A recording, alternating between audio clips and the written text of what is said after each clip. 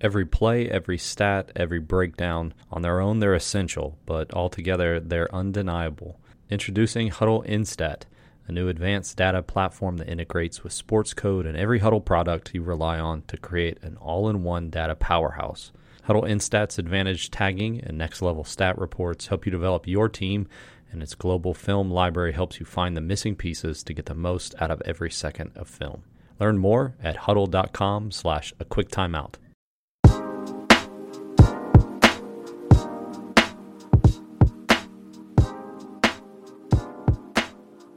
It's great to have on the show this week a coach who I've respected for a long time, have had the opportunity to coach against his teams in the past. He's currently the associate head coach at VMI under Coach Andrew Wilson, Coach Dave Davis. Coach Davis, welcome to the show.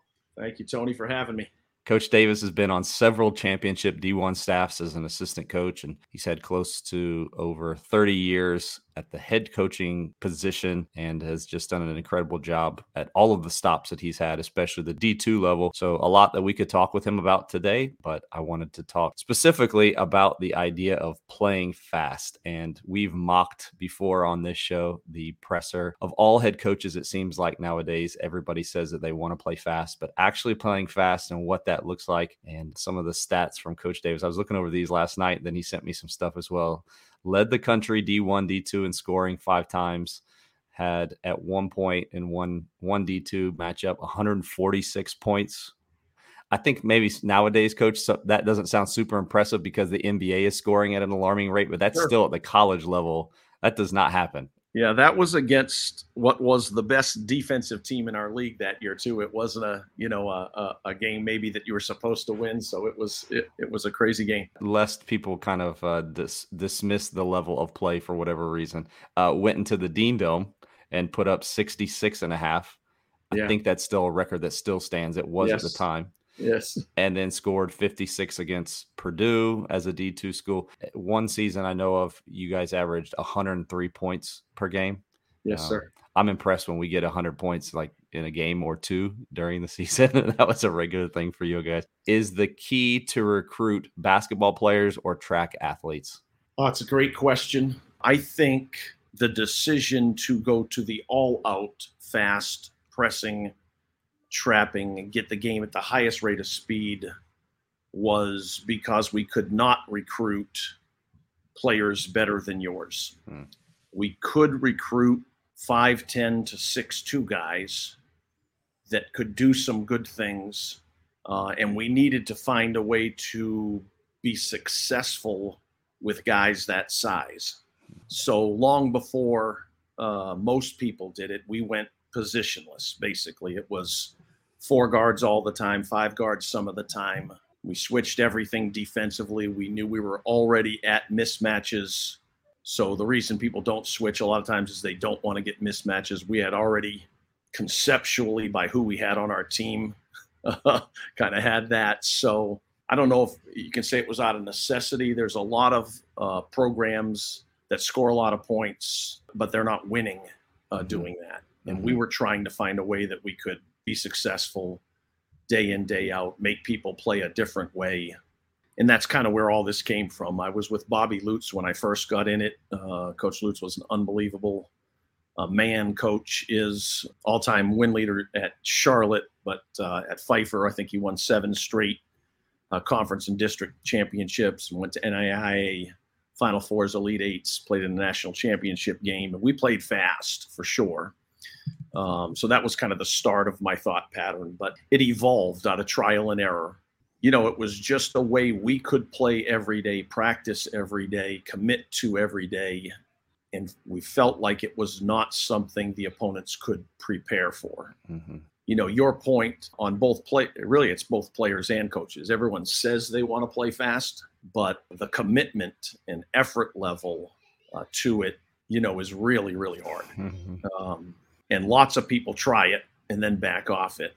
I think this is true of whatever philosophy. I mean, basketball is one of the coolest games because there's so many different ways to be successful offensively, so many different ways to be successful defensively. But what do those different styles have in common is they commit to it.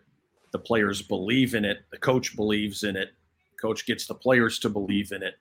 And that's kind of what we were able to do.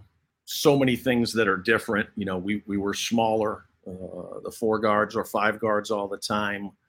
We played 10 to 12 guys a game. We've done that on the Division I level, which no one does. Mm-hmm.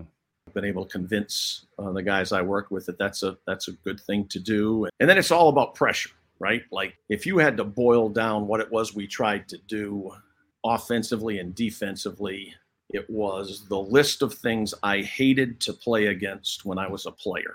People in my face, bothering me, pressuring me, just coming at me every single time down the floor.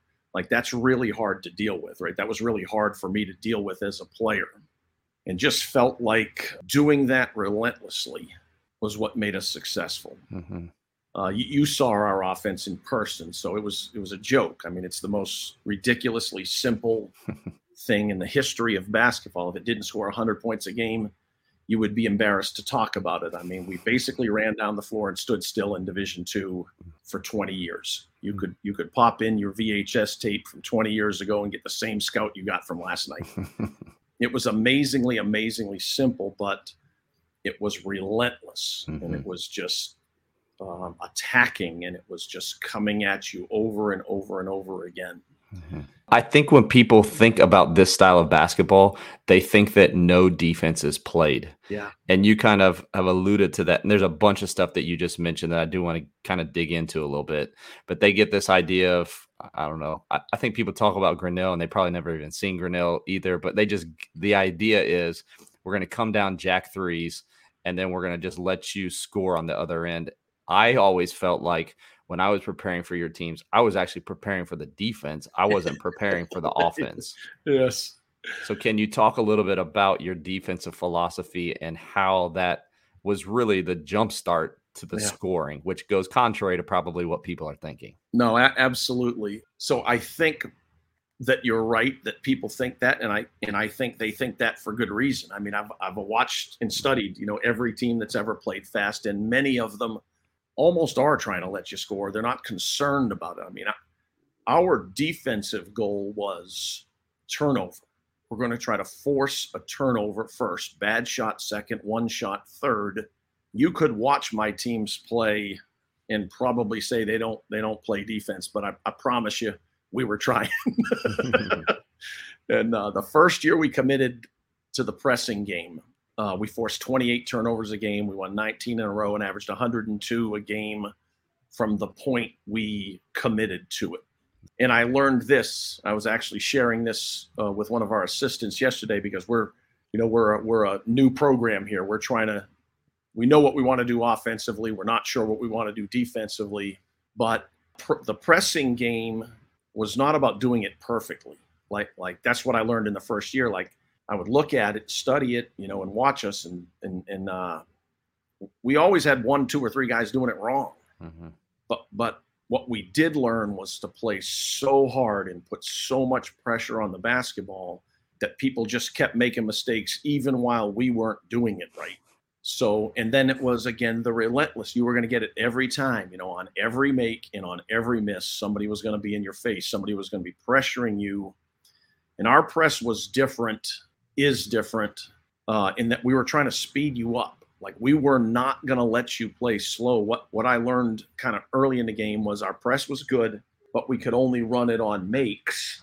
And if we weren't scoring, then you got to control tempo. Mm-hmm.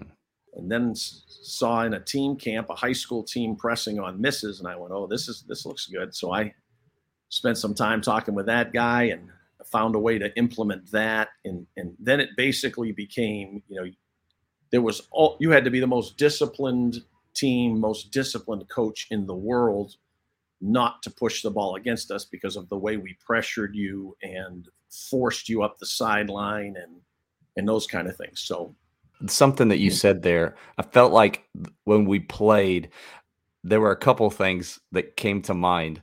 The first was you were playing the entire length of the game. It wasn't about like, we're going to press and hopefully this gets us something. And Right. then I think that's when the mentality for most coaches go, this isn't getting us something, so we're going to stop pressing. Yeah. You didn't care. You cared less about each individual possession. You were more about winning the war, not the battle. Yeah. And the So true. and then the Right. other part of it was when you did score, there was false hope that was given to us as the opponent.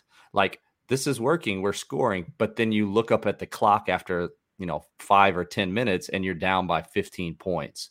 And again, that goes back to the whole the length of it. Even though you were getting points off of it, there was still, you guys were scoring on the other end as Yeah. well. And so you weren't ever able to control the possession the way that you thought you were going to be able to against your teams. So many things come to mind as you speak. All those things, I got all these things running through my mind.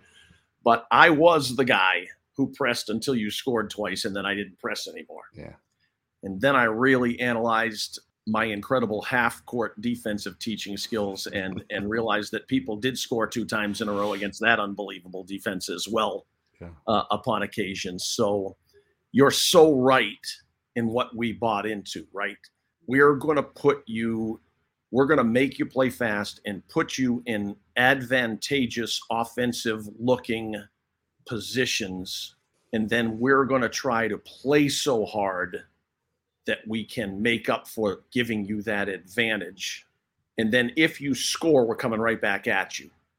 Right. And if we can get the game at the pace we want, we were really confident. I told our coaching staff, I told our players, this is a second half of the game philosophy. And this is where I really think what we did was contrary to what everyone believes. It was a second half of the season philosophy. 1, because we're going to get better at it. And 2, because everyone else is going to get tired.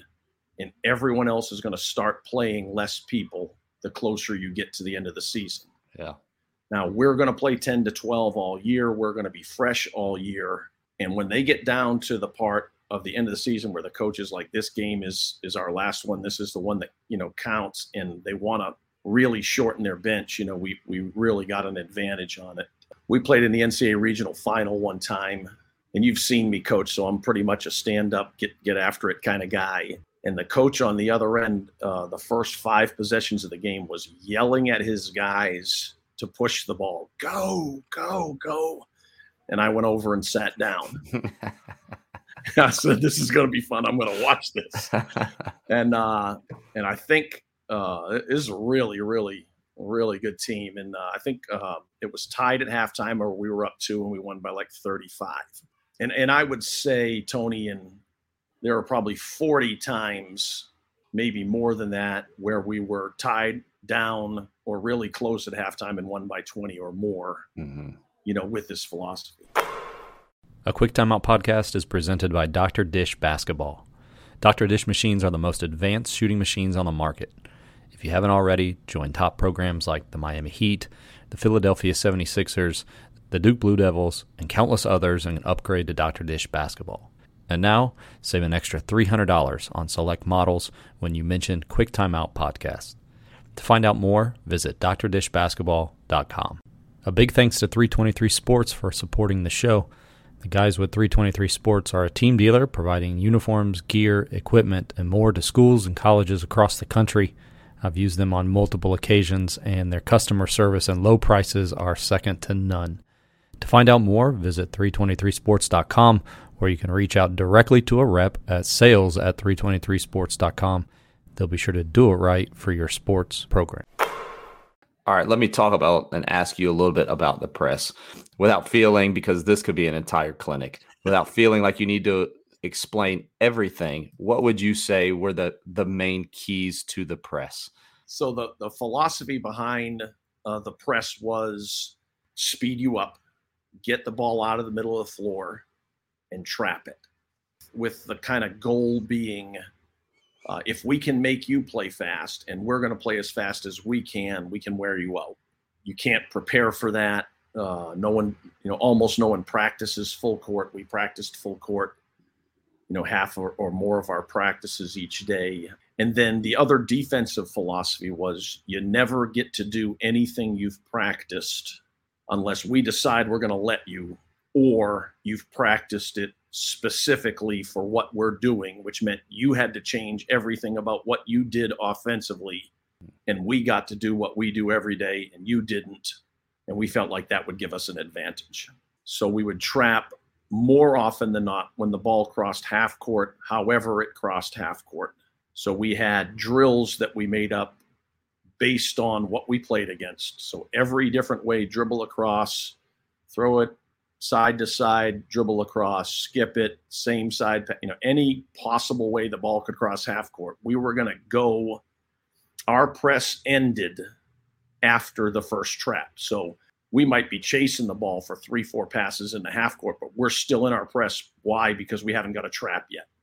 And once we got the trap, we sprinted out of the trap, and then we were in whatever we called our half court defense, which was more often than not pressure man, deny. But sometimes it was trapping half court man. So we come out of our press into a get all matched up again, and then the next opportunity, and we had these kind of outlined, we would trap again. Just hearing that, you can imagine that eliminates 99.8% of the coaches in the world, because they're like, what in the world, right? And it sounds extremely complicated, and it might have some complications to it, but it's amazing what you can do if that's what you do every day. And then it's also what I taught all the time, and I didn't go into it this way. I learned it through trial and error. Listen, you don't have to do this perfectly. You just have to do it, absolutely as hard as you can. It's an empty the tank mentality every time you go into the game. Go as hard as you can for as long as you can. And, you're probably coming out before you're too tired anyway. So just understand, well, that's hard. Like kids, why are you taking me out? We just started it that way, that we don't have starters. We have enders. If you're in the game at the end of the game, you're a starter. And we subbed 5 and 5 a lot. Again, that was not by plan. That was just kind of happenstance. You did it. It worked. We kept doing it, kind of deal. I don't believe any assistant coach I've ever had thought that was a good idea, subbing 5 and 5. I think I'm the only one that ever thought that was a good idea. But that was a buy-in to how hard we were going to play, right? Like, you 5 guys are going in the game. As soon as one of you lets up, you're all coming out. Well, coach, I didn't let up. Why are you taking me out? John's the guy that let up. I said, well, go talk to John. And we just built this mentality, over and over and over again in practice and in games. And, well, how do you get them to buy into that, coach? The same way you get them to buy into anything, you are successful doing it. Yeah. We were ridiculously, crazy, incredibly fortunate that when we did this, we won 19 in a row in the first year. And it wasn't mid-season, but it was after Christmas. You know how you have that in small college, you got a pretty good break over Christmas. We had lost playing zone to Johnson C. Smith. I was going to be a great zone coach that night. And we lost, and I stewed for a couple of weeks, and I said, we may lose again, but we will not lose on our heels. And just they came back, and I was ready for blasting, and on we went. And then, we just immediately had tremendous success. So I share at clinics with people, if you're thinking about changing your philosophy, the best thing to do is win 19 in a row right after you do it, because then they'll believe in it. And I also don't believe, I've ever had a group of players that thought, I'm really excited to be one of 12 guys who's going in the game, right? That's not what they want to do. That's not how it's drawn up. That's not what they watch on TV. Yeah. So that's really, really hard too. But, if you're successful doing it, kids can complain. They always complain. It's what kids do. It's their deal. But it's really hard to complain, when you're winning it. At Winthrop, we won just about every game in 2 years there. And we were playing 11 and 12 guys there, and they weren't happy about it. Yeah. What do you say? This works, right? And they did get to where they're really pulling for each other. And that was a big part of what we did too. Like, everybody's a coach if you're not in the game or the drill. There's too much for us to teach for us coaches to be able to handle this. We're not going to be able to do it. You guys got to help us do that. And building that philosophy and whatever you're running, right? If your players are teaching it, coaching it, means they buy into it, they believe in it. And we got that really going. When I went to Newberry, we would have Pfeiffer guys come to the game and coach our players from behind the bench. Our players are looking around at people they don't know, and how did you know what he was going to say? And it really got to be a cool thing, fun thing, especially, when you're like you and I, and we've coached a long time. It's fun to look back at those things, and the memories you have and you create is really, really cool. From the coach's perspective, I would guess that playing the number of guys that you did, for most, there is this fear that there's going to be this huge drop off. Yeah. I would also guess that the way that you played actually raised the floor closer to the ceiling in regards to your best players and your not so good players. Sure. Because of how often they were on the floor, and then also just probably the way that you practiced. Yeah. And I also want to say about the practice, correct me if I'm wrong or I'm guessing here, I would guess that you talked about we're trapping maybe in the full court, trapping in the half court, trapping sometimes.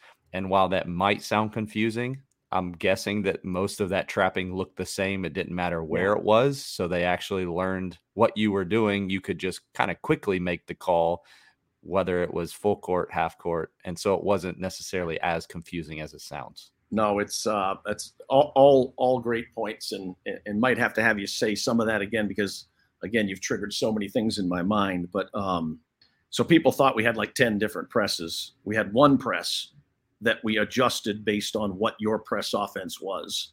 So you're so right. Like one of the things I really, really, really tried to do, it's hard to do this when you're trapping, is create the same habits in everything you do. You're not teaching 100 different ways to doing this. You're teaching one way that might have an adjustment to it, and one way that you might start in a different place and then do the same thing. But that was enough of a change to make it difficult on the entry pass. Or, one thing we did was, when I was first doing this in North Carolina, Dean Smith said your 4-man should inbound the ball, right? And everybody listened to Dean Smith in those days. I listened to Dean Smith in those days. So everybody just about had their 4-man inbound the ball in their press. So we weren't trapping the first pass. But if your 4-man inbounded the ball, we trapped the first pass. Get the ball out of the point guard's hand, get it back into the 4 guys' hand, and don't guard him. Now what are you going to do? Well, they didn't have James Worthy playing the 4. That guy was in a panic, and we would get turnovers all the time from the 4, just giving us the ball while unguarded. Like no one was guarding him. So just little, just little nuances like that. And most of the stuff in the backcourt was like most presses in the backcourt. Hope you do something stupid. The turnover part came, after the ball crossed half court. Most of the time, we did get some turnovers in the backcourt. Once you would wear down, get mentally tired, and you just kind of give it to us on the inbound or that kind of thing. But yeah, it's just over and over. And then the 10 to 12 players, every clinic I've ever spoke at. Well, coach, I don't have 12 players I can put in the game. And my answer every time was, and this is as true as anything has ever been, Tony, I didn't either. I've never had 12 guys that you would put in the game. Yeah. I just gave them things they could and could not do. And if they did it that way, they got to go back in. Yeah. So now you limited what they could do, but they could play unbelievably hard and not try to do things they're not capable of. And how much better did that make our depth? How much better, practices were great because 8 guys knew they were playing a lot and 4 guys knew they were going to play based on what they did in practice that day.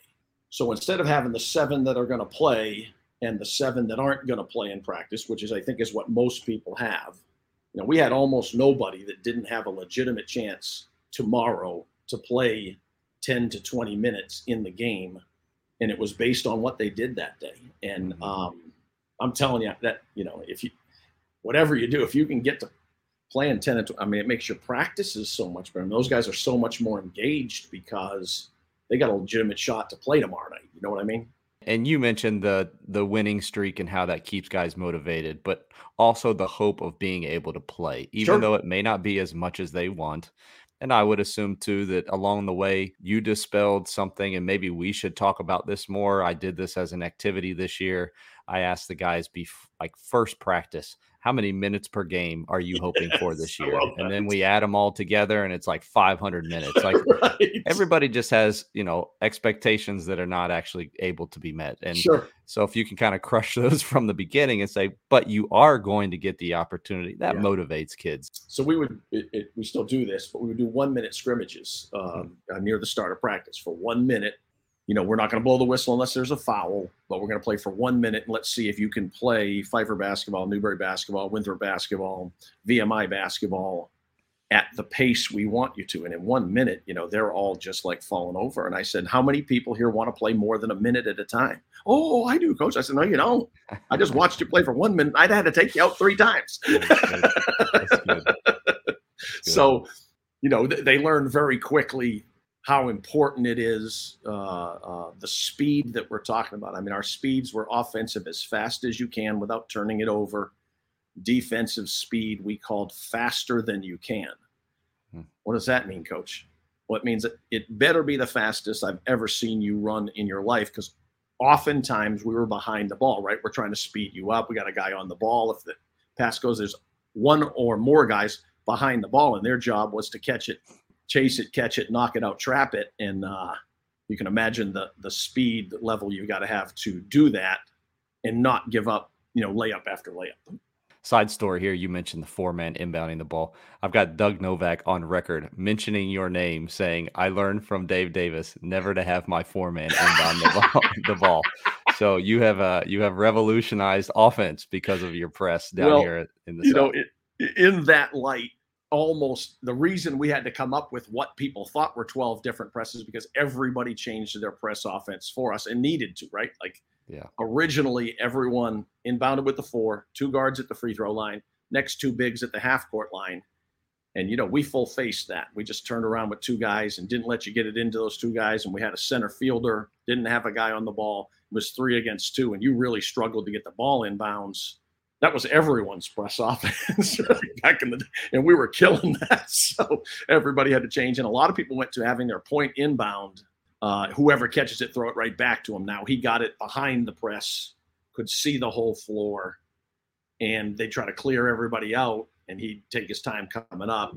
So we had to start trapping the point guard in the backcourt just for the speed 'em up process, I like to kind of summarize it all by asking a coach something like, if you're going to be a pressing coach, you have to finish the sentence here. Fully commit to it. It's not a part-time job. Before I worked for Pat Kelsey, he called me up mid-season one time and he said, I hate what we're doing. We got a couple of people hurt. I want to start pressing and trapping. I said, when do you play your next game? He goes, in 2 days. I go, I said, we start in August. Yeah. And I don't feel good about our game tomorrow. So you can kind of press. I don't think you can press and trap. That's a whole nother level of pressing. Mm-hmm. But you certainly can 1-2-2, 2-2-1, and you don't have to fully commit to those presses. They're not intricate.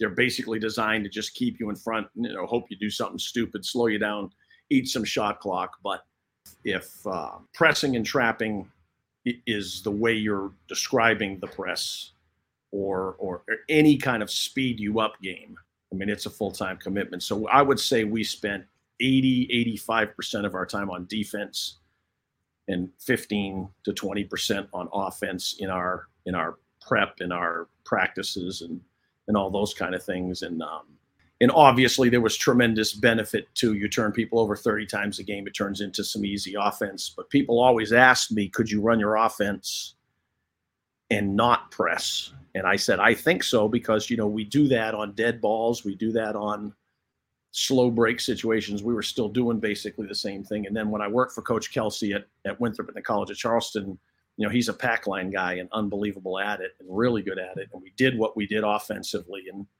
didn't do that defensively. And we still were able to be successful. We led the league in scoring, I think, all 3 years I was with him. So #1 in pace 1 year in NCAA Division I. So it's not dependent on the defense, but there's no doubt And for us, it was, again, it was a personnel decision, right? You are already mismatched. What defense can you play when, not everybody's mismatched, but 2 or 3 guys are. And that's kind of why we committed to it. I'm guessing there are coaches who are listening to this who are going to want some more information. Do you have anything that you could give to them? Yeah, absolutely. Probably have some film edits, but definitely have it all on paper, in writing. I've got a couple of PowerPoints. I'll share all that with you, Tony, or you can share my email address with folks. There's nothing that we do that I have not shared my entire career. I believe deeply in that. I think all coaches should be that way.